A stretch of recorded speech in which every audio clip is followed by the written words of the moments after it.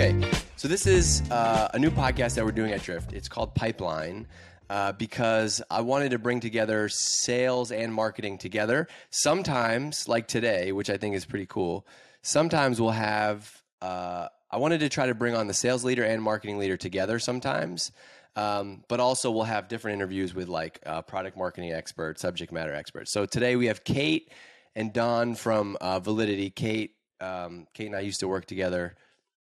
What's up, girl? Good to see you. And Don is a CRO at Validity. So before we hop in, and I'm going to ask a bunch of questions, just like let's do a quick intro of like who you are, what your role is at Validity, and how you two work together. Go ahead, Kate. Kick us off. Yeah, sure. So I am Kate Adams. I am the SVP of Marketing over at Validity, and I am highly focused on generating pipeline for the business and building a brand that our customers, prospects, employees can all be proud of.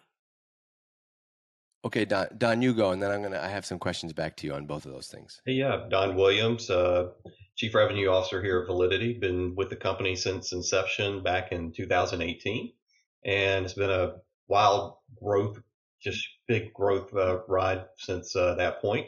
And working with Kate now for 6 months or so, and she's already just knocked it out of the park in that short period of time. And like her, I'm very focused on how do we get more leads in the funnel and how do we close more and keep that rocket ship moving.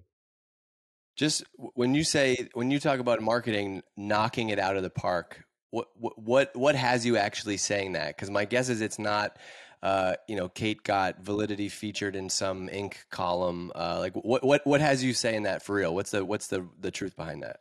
Yeah, it's one, trying new programs we've never done before. It may be as simple as, not simple, but releasing a new account-based revenue methodology that we've put out, using new tools like Sixth Sense, using programs like Facebook that we've never done before. Just all the great new programs that Kate's brought, and we've seen just dramatic increases when you think of high intent leads, people putting in web forms, not web forms, but filling out a contact us form. That's just dramatically improved since Kate started. Kate, what's the can you just kind of explain in regular people terms the business and also like kind of the funnel, like how you go from website visitor, just what the go-to-market model is? Yeah, sure.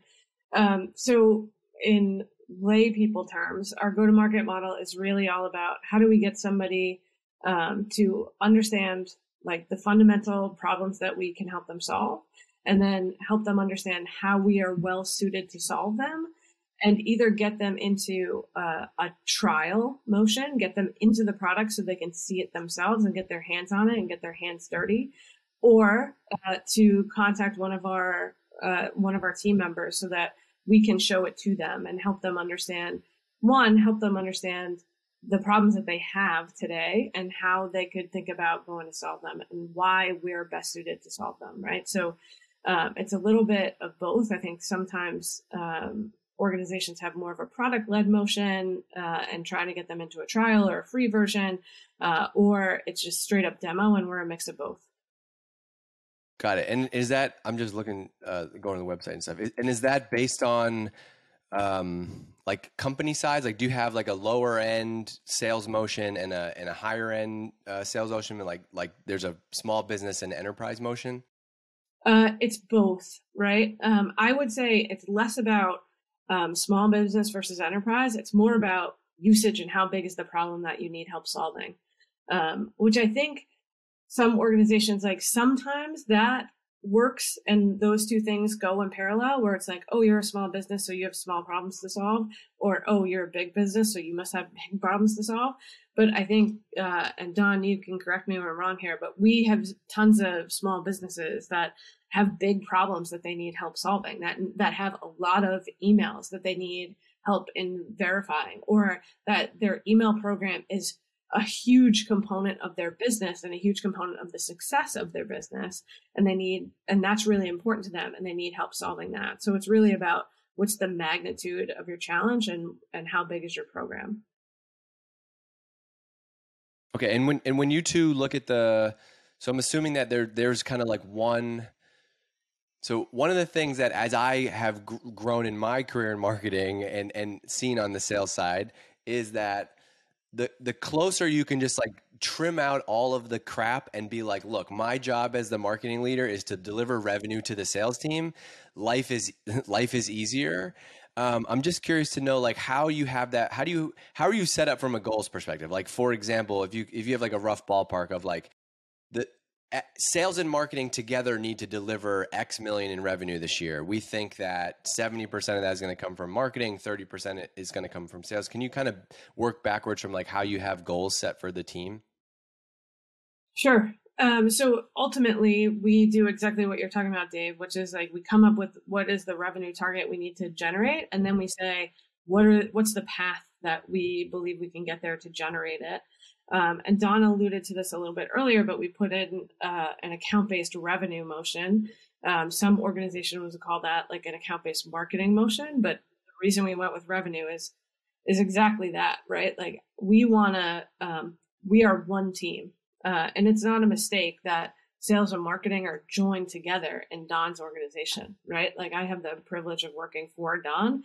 And so we're unified in that motion of like, there's one team and one team that generates revenue here. And we're all unified in that way. And so I was going to ask about that. Can we talk about that candidly for a second? Like yeah. Sure. what is, what is it like having the sales and marketing orgs kind of aligned under CRO? Don, was that a thought like before Kate joined was like, were you trying to bring marketing under that revenue umbrella? Yeah, definitely wanted to do that and really to get our goals really aligned. It's not just inquiries. It's how do I get those into meetings and get that in the funnel? And then in between marketing and the sales exec is a whole nother group of sales development professionals that are out there trying to prosecute all the leads that Kate's bringing in and then moving that to a meeting who then moves that into the pipe. We meet weekly between marketing and the sales development team, and then we meet weekly between the sales development team and the AE to ensure everything's flowing through. And it's all about how do we increase more revenue, not about just how many things we're doing. It's what are we doing? How do we fix it? Constant inspection and looking at everything that needs to happen. It's so silly because I think that so much of the sales and marketing problems that we create and I'm, people that listen to this are B2B sales and marketing people. It's so much internal. They are internal battles. They are internal challenges over lead scoring, attribution, the quality of this, the quality. It really is like the playbook for marketing is not that complicated, right? Kate, you had a great explanation in the beginning. It's like get people to know about us, getting people to know we can solve their problem. But there's so much misalignment. And I've realized like as a marketer myself, if I have never worked for the CRO, but if I don't know how the sales leader is comped and how that org is set up from the beginning, it's really hard to get along. And like so much of that is internal. Like, oh wow, like I had I was working with a sales leader once, and we were completely gold on different things, and I didn't know about that. His bonus was based on X, mine was based on Y, and it sounds silly, but that is one of the reasons for fundamental misalignment. So like what I love about this model and hearing that you both are kind of aligned under revenue is like we talk so much. How much content do you see on LinkedIn about marketing must be about revenue? No kidding, right? But it doesn't actually work if we're saying that as a company, the CEO sets a goal. Our goal is to grow to this much next year. The revenue goal is this. We expect this much from sales, this much from marketing. It's insane how many companies, how many marketers that are probably listening to this don't actually know those goals. Like from there, then you can sit down together and say, okay, here's what I can contribute. Oh, here, I'm going to build a plan to do this. Go ahead, Kate. I think one of the core problems, like you nailed it, right? It's all internal, and a lot of the conflict is around whose fault is it? Whose fault is it? And right. What's the number? And so, like that is ultimately what so much of that conflict is around, as opposed to we don't really have those. We don't have very many of those conversations at Validity because it's like Well, ultimately, it's Don's fault all the time. You point the finger at me. That's right. But Hey, it's I like, think, yeah, talk to Don. Like, yeah, I don't need to run this. Talk to Don. yeah, I think ultimately it's really like the thing is, it's like, it's nobody's fault. It's just, how are we going to get to the number? Like, Yeah. this is what's actually happening. What are we going to do to change it? What are the levers that we're going to pull to fix it? Yeah. I found that, I think that's a great point. And also beyond that, the thing that I've had a hard time doing is you have to realize it's also not only on sales and marketing to do, like, revenue by principle. Like, there has to be product. Mm-hmm. Yeah. There has to be some type of customer motion where we sell more to existing customers or keep them happier. And I think that it's easy to, Kate, like, I remember when we were working together, you and I had some like very candid conversations. And one of them was like, one time you beating your hand on the table, not literally, but like, demand gen, we had a conversation like, demand gen doesn't own revenue. The whole freaking thing, the whole organism owns revenue. This is one piece of it. And I think that, like, you have to be able to figure out what's unique about you two being aligned is, Kate and Don, you have to find how you're going to drive revenue as an organization. And you're the ones at the table. Like, Don, how does product fit into this? How do the other motions beyond the sales and marketing team, and how do you and Kate like go and influence those things? Yeah, when you think about product engineering, it all starts really at the beginning of the year. We're about to start our new budgeting process, so we're going to go to product and ask them, what are you putting out? What are the things that we can put revenue around, and then build that into the plan. The great news is the team is building out year in advance roadmaps that we can hang our hats on and tie some revenue to. So that's a really important part of how we're going to make our number next year. I think the other Kate, thing is, like, what about you? Yeah, go ahead. You look at today, right?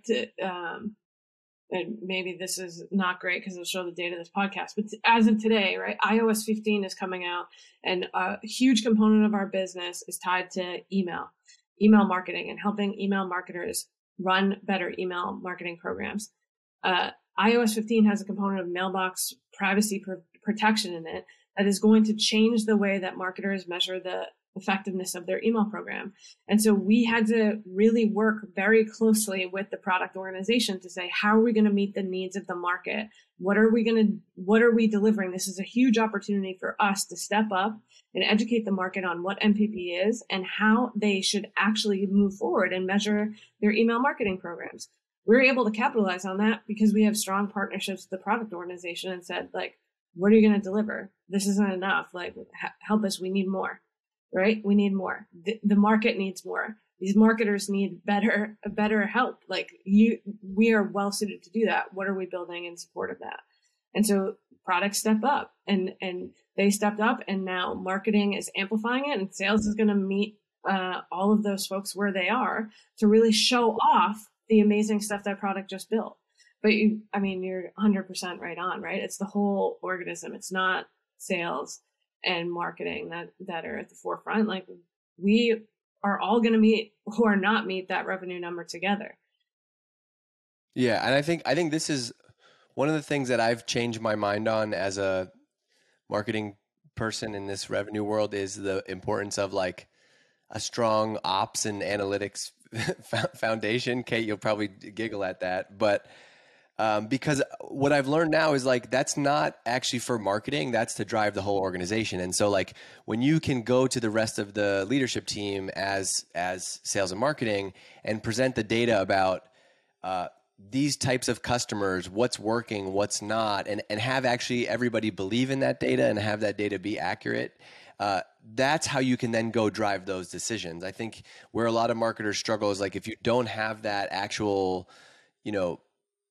data from the revenue side, it's tough to go and drive the roadmap. Can you give us, like, obviously you don't have to share the confidential numbers and stuff, but, like, can you tell us what is on your score? What's on the revenue scorecard, Don? Like, what are the 5 or 6, or you tell me what's on it? Yeah, the things I look at, Kate look at, one is just volume of in the beginning, inquiries, high intent inquiries.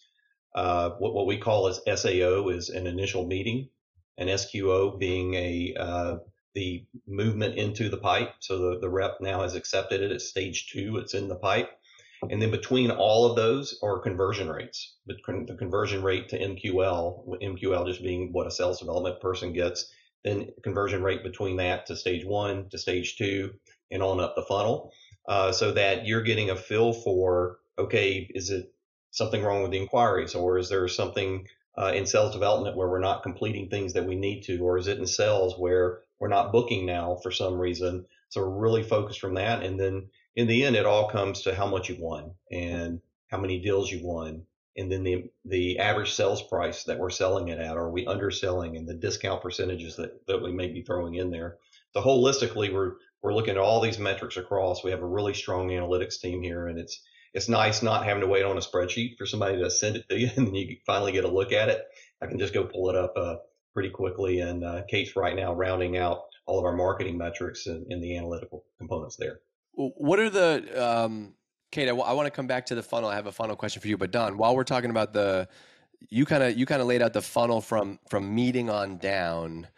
What are some of the biggest drivers that you've seen to actually move those numbers? Because I think a lot of marketers talk about working more kind of bottom of the funnel. Like a lot of marketing is very top of the funnel heavy, like get to lead or get to meeting, but then we kind of, we're just running more programs to get more leads, get more meetings. How do you actually move the needle? And you mentioned SDRs. If you could talk about like that organization and how they fit in the funnel. But what are the actual things that you can, as a CRO, pull a lever on to improve the conversion rates there? Because I think a lot of times in my world, I see like, well, the sales team needs another deck, or we need this one pager, and it's rarely those things that move the needle. So how do you accelerate those stages of the funnel? Yeah, I could take you back to 2018 when we hired 45 sales reps just right off the bat. We did not hire SDRs. We started with the sales team building a pipe because there was no pipe in the beginning. We were basically rolling everything out. And what we were seeing was reps having to cold call, having to close deals, and taking account. Our reps are closing 8 deals a month each. So from that standpoint, that's a lot of deals you're managing, you're trying to find. So later, we found we needed to add SDRs to be able to go out, qualify all those inquiries coming in, and then getting that to the rep and setting a meeting so that they can focus on closing those deals. That helped increase our close rate there. And then you need to also make sure then once you've got your sales development guys, now we split them into inbound and outbound, focusing on the leads that are coming in, but also going after the types of leads that we want to go after, which increases your ASP because you're focusing on accounts that are bigger versus maybe just something that's coming in from that perspective. And then all that you filter down to enablement. When you think about the sales rep and Kate mentioning the changes with Apple, we'll have a meeting today and we're going to walk through all our sales reps what that means, and constantly training, changing our messaging, and just monitoring that. So all the way through that's a big help. Who technically owns the SDRs? We have a VP that runs that group that reports into me as well. Got it. And Kate, like typically the sticking point in any funnel at any company is lead follow-up. Mm-hmm. What's the deal with lead follow-up at Validity? Yeah, so we sales reps are the best. It's 100% in 10 seconds. All the time, yeah. No, we are constantly inspecting that. So Don mentioned earlier how we have a meeting. So there's one meeting between marketing and SDR management where we're looking at, hey, what did marketing drive? What are the types of things that are driving them? And how are we generating these leads? And then we look at, great, okay, now that's what we did. Let's talk about how we followed up with them. And so we built out a dashboard that says, what is our speed to account? How quickly are we getting to them? Great. Once we get to them, how many touches are you putting on them? We have a 13 touch cadence that the team is held accountable to working through. Like one of the things that we were just looking at is like 30% of our recycled inquiries only get through step 1, 2, or 3. Like, why is that? How are we managing that? Like, what is ultimately that reason? I think one of the things is like, look, we've talked about a lot of numbers and we've talked about them at a really high level. So how do you go from sales accepted opportunity to sales qualified opportunity? Look, the reality is the devil's in the details all the time. And so then we have another meeting between sales accepted opportunity and sales qualified opportunity every week where the sales leaders sit down with SDR leadership and we say, these are the deals that did not make it through sales accepted opportunity to sales qualified opportunity. Let's talk about why. In order to move from one stage to the other, you have to have 3 criteria. We call it TIN, timing, influence, and need, right? If we have identified all 3 things on those calls, like, why is this not a qualified opportunity? And so the sales leaders listen to the calls and questions. The SDR managers listen to the call and question and dig in there. I have a question. Yeah. Can you go? So that meeting is about all of the people that had an initial call? Yep. Okay. Got it. So I mean, it's pretty reasonable to be pretty hands-on that, because if you take my view, which is like who the hell is booking a 30-minute meeting with a sales rep in today's world? I don't have the time for that. I'm not doing that. Mm-hmm. So if I'm like, you got on the phone with us and we're not qualifying you, yeah, that's an interesting meeting to have. What is what's a goal for conversion rate at that stage? Our goal is 60%. Yep. That feels probably pretty right. There's enough buffer in there. Mm-hmm. Is this the first time you've had like individual funnel stage meetings?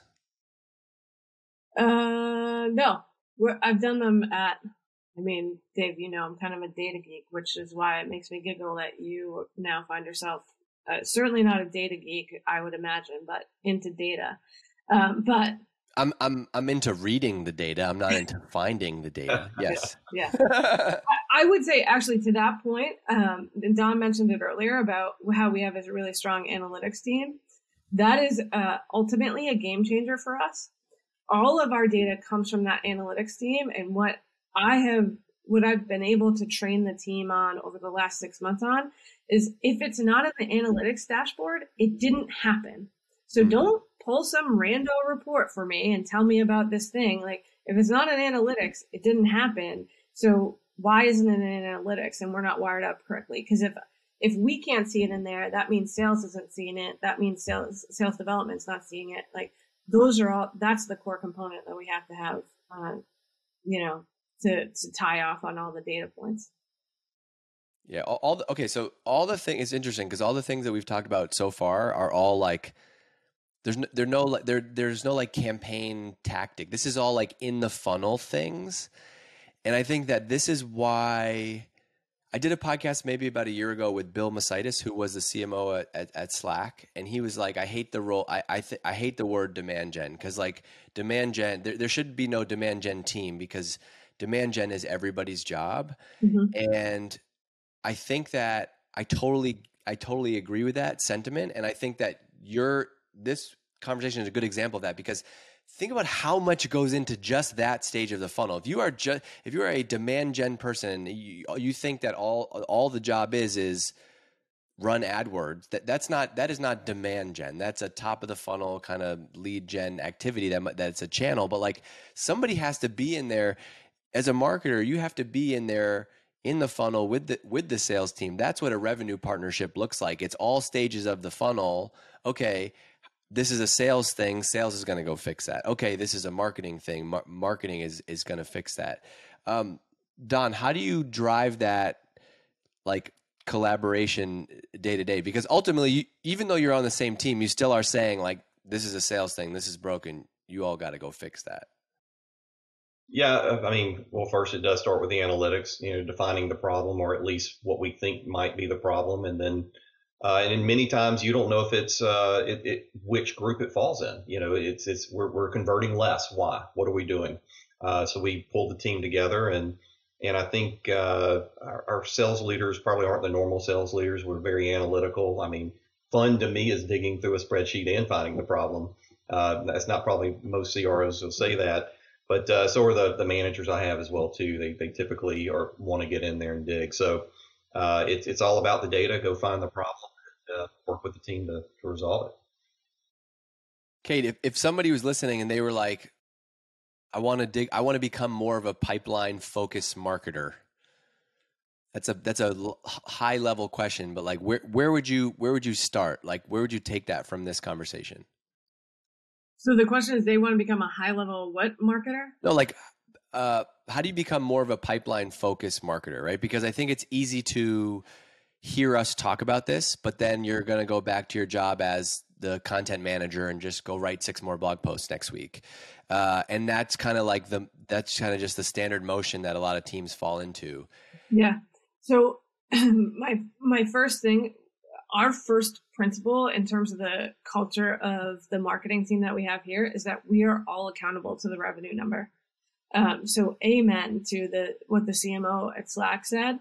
And in fact, I've been at too many organizations where I've been like, hey, I lead up demand gen. And then that just meant like I got every single marketing question that ever was about it. And that I was the one measure for how marketing works for the whole organization. It was like, man, that is heavy. My shoulders are broad, but I don't know if they're broad enough. Right. And so I think ultimately, if that's what I want to do, as I'm interviewing into marketing teams, I want to know, how's your marketing team measured for success?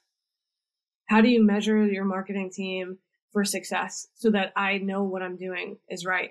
And so because that's one of our founding cultural principles on our marketing team here, in all of our interviews, which we're hiring for 9 different marketing roles right now on the team, in all of our interviews, we're talking about how are you measured for success in your past role? How do you tie off with the sales team to know that the content you're creating was effective? How do you know what good looks like in the work that you do? And that's in product marketing roles, that's in content marketing, that's in social media marketing, that's in every single marketing discipline. Because ultimately, one of the things that, everybody's talking about the great resignation these days. And I think one of the core reasons for that is people are saying, what in the world am I doing every day, and for what? In service to what?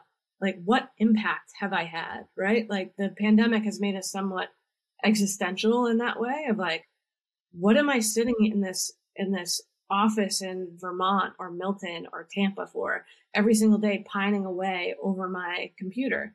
And it's like, if it's just so that so I can say I published 2 blog posts this week, it's not good enough.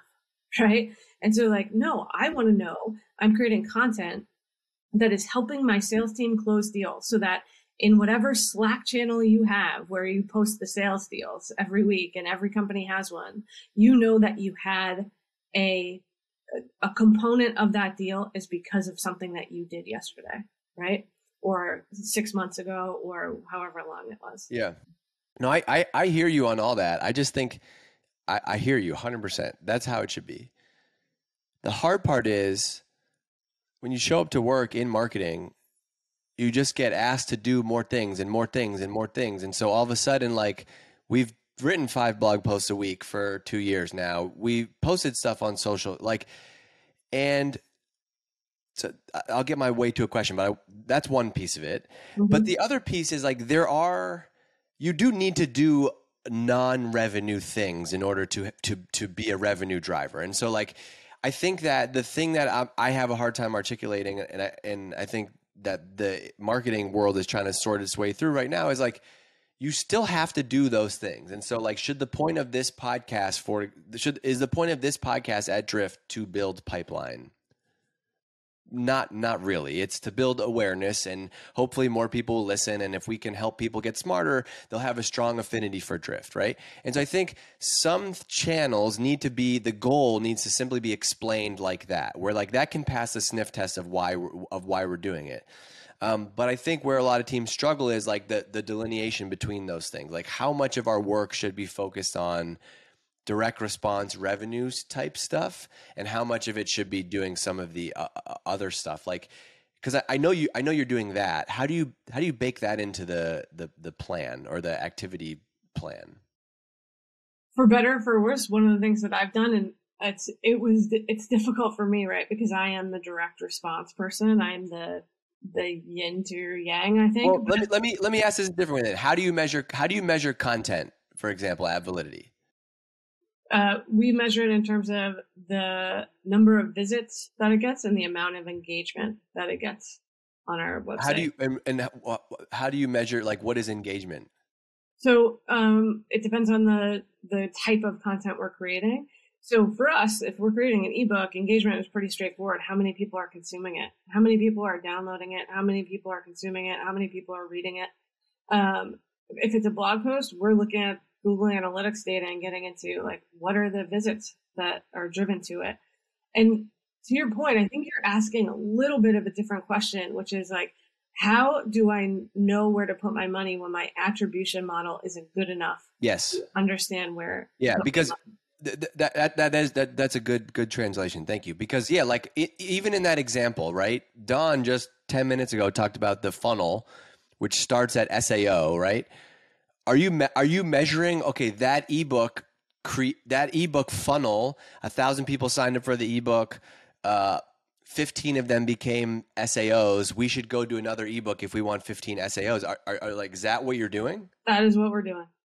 For real. That is really what we're doing. And so, and our funnel starts at inquiry, right? Or it goes inquiry to MQL to SAO. So we are looking at, like, okay, great. We got 1,500 people to consume that ebook.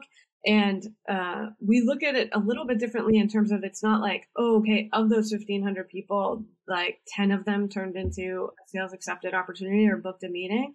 Right. We say, like, we know there's going to be like 10 touch points before somebody gets to a meeting. So the attribution model we're rolling out would assume, looks at all of those touch points, including, like, even where they were before they even became, like, what was your first anonymous visit to our website? I mean, there's technologies out there that can tie that in. Got it. So if you have, the goal is, like, if everything is instrumented correctly, you would be able to say that this customer bought.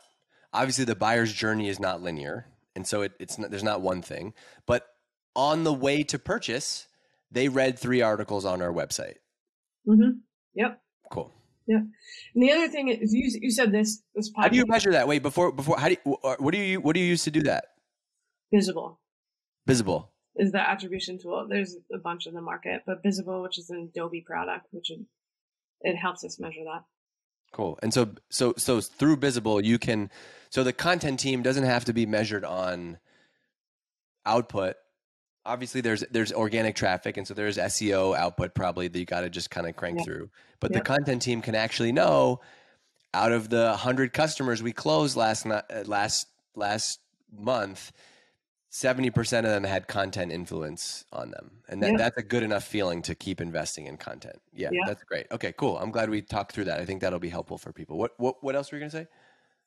I think not only content influence, but, like, did that content come from an email? Did it come from organic? What was the channel? Content is the author, right? What was the channel that drove it, so that we can also know, hey, we got to double down on our investment on creating organic content, because that's really paying off for us here. Like, that's driving a ton of our deals for the first touch, right? Yeah, that's really important. Cool. Okay, that was a good funnel session. Hey, Don, on the more on the sales and revenue side of things, what do you think has changed in the last maybe decade or so, from a buying experience perspective, and what does a sales organization need to look and feel like? Because, like, today you can't just kind of brute force someone into a sale. All of your information is online. People are reading reviews. They're listening to podcasts. Your pricing is out there. They're not just shopping for Validity. They are looking for 2 or 3 other things, and they might pick you. Like, how is your sales motion evolved in that world? If I go back 10 years, there was many of the meetings were on site and not necessarily over the phone, and over, especially in the last few years, who goes on site anymore? It's all electronic. When we set up Validity, everything was in the cloud. All the tools we bought, everything that we did was in the cloud. so that someone could work from home or work on the road or work in the office. So just the motion there, people, their buying habits changed in that instead of wanting to talk to a rep, they want to self-educate. They want to go to the sites, get the information themselves, and be able to consume it and move through. So the sales rep needs to be prepared to pick up where that customer is or that prospect is and move from that standpoint. So really, it's the transition from people on the road to being in offices, focused on not just what's coming inbound or working their deals, but also going outbound. And now with the newer stuff with account-based revenue, account-based marketing, using intent data to be able to see these people went and searched for our types of products, and then getting that data and did they influence, did they touch any other content, and then all that together. They're a target account, great, let's go after them. Or they're a volume account, and we'll kind of work it from that standpoint. So that new motion, especially the account-based revenue motion, where you have an SDR and a AE tied at the hip working together, and they choose, okay, these are accounts that we can consider target. We're going to go after those from an outbound perspective, but we want to wait until they show intent. And then marketing's also focused on working those same accounts in addition to all the volume stuff coming in. But that special focus on target has become really important. That's been a big change for us as well. And are the SDRs doing both? They do both inbound qualification and then outbound target accounts? Yeah, we have two types of SDRs. Both do inbound, outbound, but one is a volume SDR. So that's just anybody who's not a target account. The volume guys are going to work all the other stuff coming in to qualify that. Then the target guys, who are the ones actually focused on those 1,000 accounts, say they're going in and taking that volume coming in and working those accounts. I like what you said about the sales team being able to, something like about the sales team being able to adjust based on where the customer is coming in the buying journey, because I think that like, on the one side, we want to enforce an approach that's repeatable on the sales side, but not to the extent that it hampers the buying process. Like, right. And I think there's a lot of silly kind of old school things that get in the way there. And I think the biggest change seems to have been your sales team needs to be able to help and educate people today. It's not enough to just be an order taker. You have to know the product. You have to know the industry. How do you do that? And I'm going to ask this in a very blunt way, which I think one of the hardest things in this industry is you have to take a 23-year-old SDR and try to get them up to speed on something that, you've mastered maybe now over 20 years in tech. How do you do that? And maybe not how do you do that, but like, yeah. How do you make that person credible enough to reach out to a decision maker and to have a conversation? Well, I can go back to when we started. One of the first hires was a great trainer that we have, a great sales enablement person. So in taking account, everybody can't be an expert or a SME, but I can get them where they're smart enough to be able to do a demo, smart enough to be able to talk our core points that we want to do. That starts with training, and from a 12-week training program to just ongoing continuous training, keeping people smart on the topics of the day, and working from there. Otherwise, like you said, these are kids right out of college. They got to learn what email is. They got to learn about data management. Why is it important? And then they need to be able to tell those stories to help clients understand why this is important to them. So it all starts right there. So that's what we've been able to do. I didn't know if Kate was going to say something about training, but that's okay. I think training's super important. I think Don hit it on the head. I think the change that's happening in purchasing is all about trust. And I believe it, right? In what I believe to be, you get 8,000 plus tools in the MarTech landscape. Like, I'm saying this as a buyer, not as a marketer or a seller. Yeah. I don't want to do business with anybody who I can sense or I can sniff out is like going to take my monthly payment and never speak to me again until, right, like me. That's what I would do to you. Yeah. Until 10 months from now, right? Like, I want to know that you're an expert in your field, that your team gets it, and that I'm not going to have to do a lot of work to make your tool work for me. Yeah. Like, I've just been burned by too much of it. And like, I think we're at this point now where like, Benioff's dream of SaaS is a reality. And Benioff. yeah. And now everybody in the whole world, like including the company I buy socks from, is trying to get to recurring revenue model. Well, and you're paying too much for Bombas. That's your own fault. Yeah. No, I think so. So I was thinking about what you both were saying, and I was gonna say, like, one of the recommendations that I make to like startups, I think this will apply here, about social media, is to make your company the expert. And I think that is one thing that helps kind of foolproof this process a little bit. You're not saying, I think the training needs to be like, we're not saying that you, Kate, 23-year-old Kate, have to be the expert, but what we want you to do is you're like the tour guide for our company. Mm-hmm. Our company is the expert in this space. And I'm reaching out because my company has XYZ proof, XYZ credibility, this data. We've done an assessment on your website and we noticed this.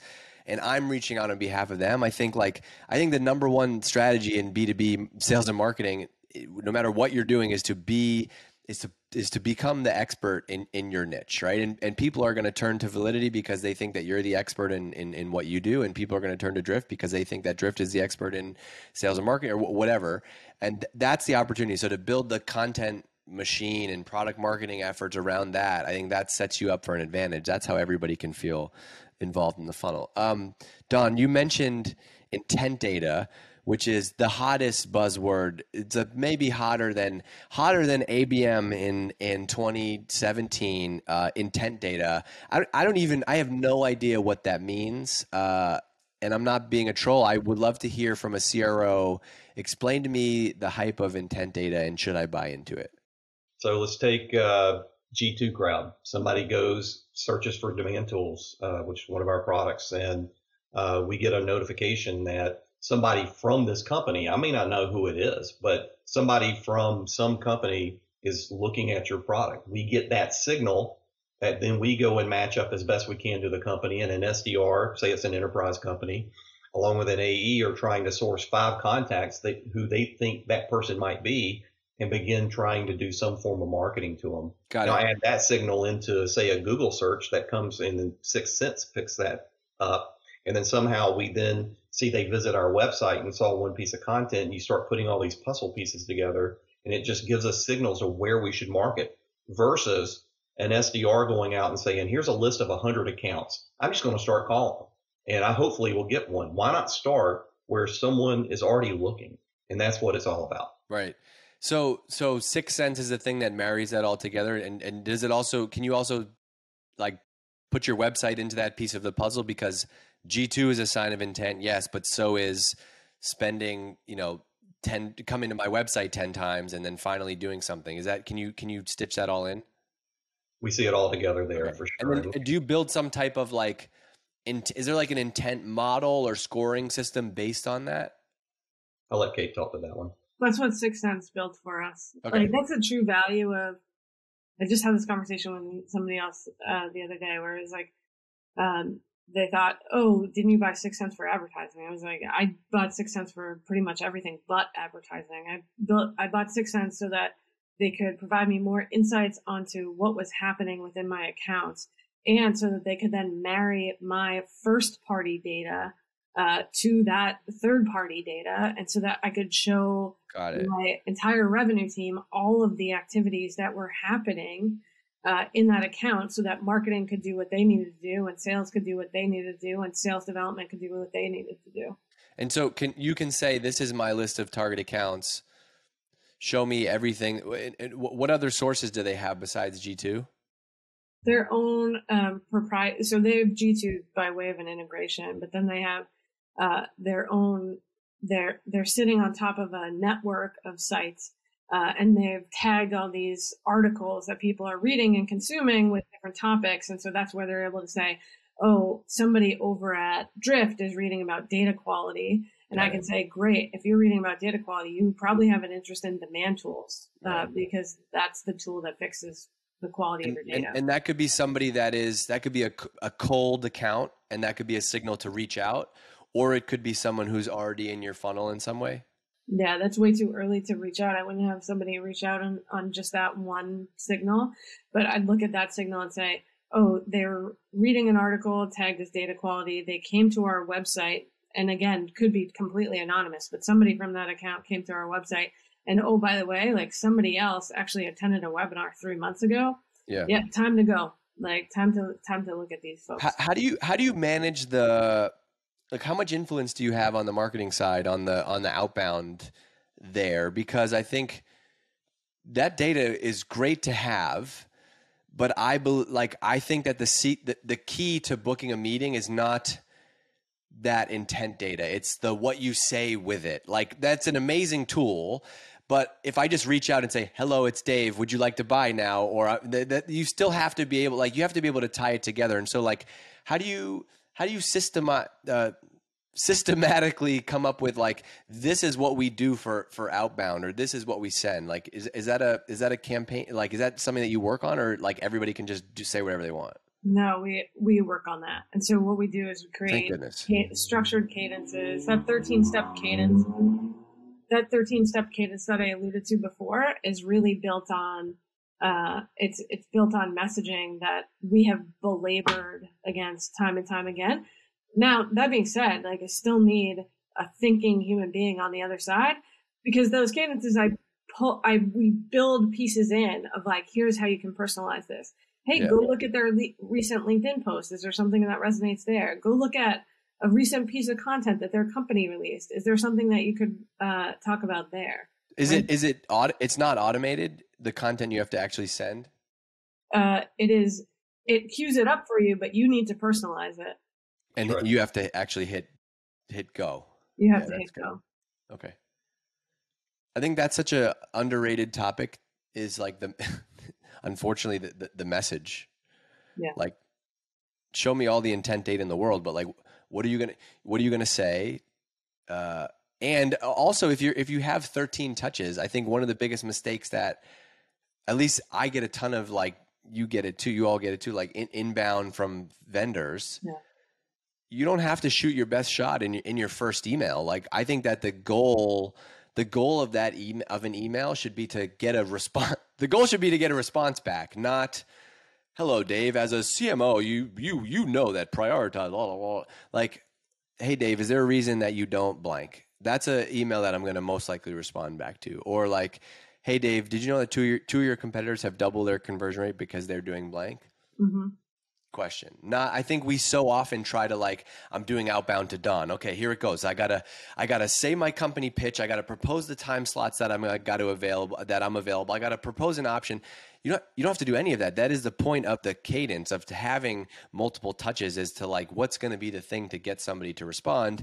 And I saw somebody post this in my Facebook group the other day, but I totally agree with it, which is, as a buyer, you don't know that, it was the 11th touch that I finally responded to and took a meeting.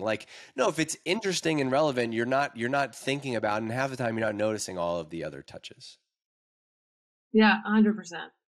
I will actually let somebody's cadence play through to understand before I'm really interested, right? And before I actually will give them a response, I'll be like, okay, what problem do you say you can help me solve today? And which one are you going to help me solve tomorrow? And okay. Now let's clip that, and then go to the part where here's an opportunity to improve the validity funnel. The sales team is only getting past the third step in the cadence. Mm-hmm. And this is how people buy. I think understanding how people buy is such an important part of the sales and marketing funnel, that it's not hey, we're not asking you to hit somebody up 13 times because we want to drive a tight ship here and we want to operationalize. It's because that's what works, because probably the chances that, the chances probably kind of follow some curve of response, right? It's like frequency with advertising. And so you got to be able to hit them up 10, 13 times. 100%. And to that point, I think so many marketers are focused on the stories that they're telling externally. What story am I going to go tell to this prospect? What's our brand story? What's this story? What story am I going to tell to the CRO in this pitch? All those things. What stories are you telling internally? I can't just go to the SDR leadership and say, you only touched them 2 times. Like, what's the deal? I have to go and say, hey guys, look, when we book a meeting, we actually most often do it. We get a response. Our most responded to email is email 8. Yeah. And so we only got to 1, 2, and 3. Like, how are we going to do this better? Yeah. This is the reason why. Is that true? But is that an actual stat, or did you make that up? No, I made that up. I don't know what the number. I was going to tweet that out as a benchmark. We have them where. 15 touches, sales team, get after it. You made me think of, I think one of the best books on sales and marketing, copywriting, business is Breakthrough Advertising by Eugene Schwartz. And he talks about, I think this book was written in like the, 60s maybe. He talks about stages of awareness. And I think this is a big thing that we don't have enough in sales and marketing is like understanding, like not everyone is going to have a different stage of awareness. He has 5. Most aware, those are your best customers. They're brand loyal. They like your products. They attend your events. They know who you are. The next one is product aware. They know your product, but they haven't bought it yet. So they know of Validity, they know of Drift, but they haven't bought it yet. Okay, that's a different conversation than you don't know who we are, right? Solution aware. They know solutions like yours exist, but they don't know that you're the one for them. Problem aware is they at least know they have this problem. And then unaware is Dave, you don't even know that you smell. And so selling me deodorant is not the right, not the right tool at that moment in time. And I think man, being able to sit down and map those out as a revenue team is really valuable to think about the buying journey. What are we going to do and say to everybody? Okay, we got to wrap because you all have actual jobs to do. I just get to do this podcast and stuff. So Kate and Dawn, thank you so much for taking the time. I appreciate you both. Thank you.